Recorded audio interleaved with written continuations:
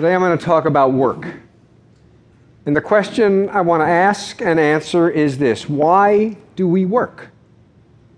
Why do we drag ourselves out of bed every morning instead of living our lives just filled with bouncing from one TED-like adventure to another? You may be asking yourselves that very question.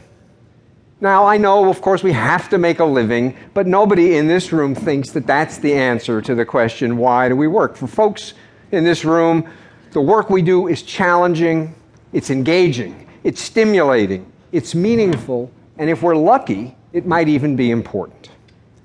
So we wouldn't work if we didn't get paid, but that's not why we do what we do. And in general, I think we think that material rewards are a pretty bad reason for doing the work that we do. When we say of somebody that he's in it for the money, we are not just being descriptive. Now, I think this is totally obvious, but the very obviousness of it raises what is for me an incredibly profound question. Why, if this is so obvious, why is it that for the overwhelming majority of people on the planet, the work they do has none of the characteristics that get us up and out of bed and off toward the office every morning? How is it that we allow the majority of people on the planet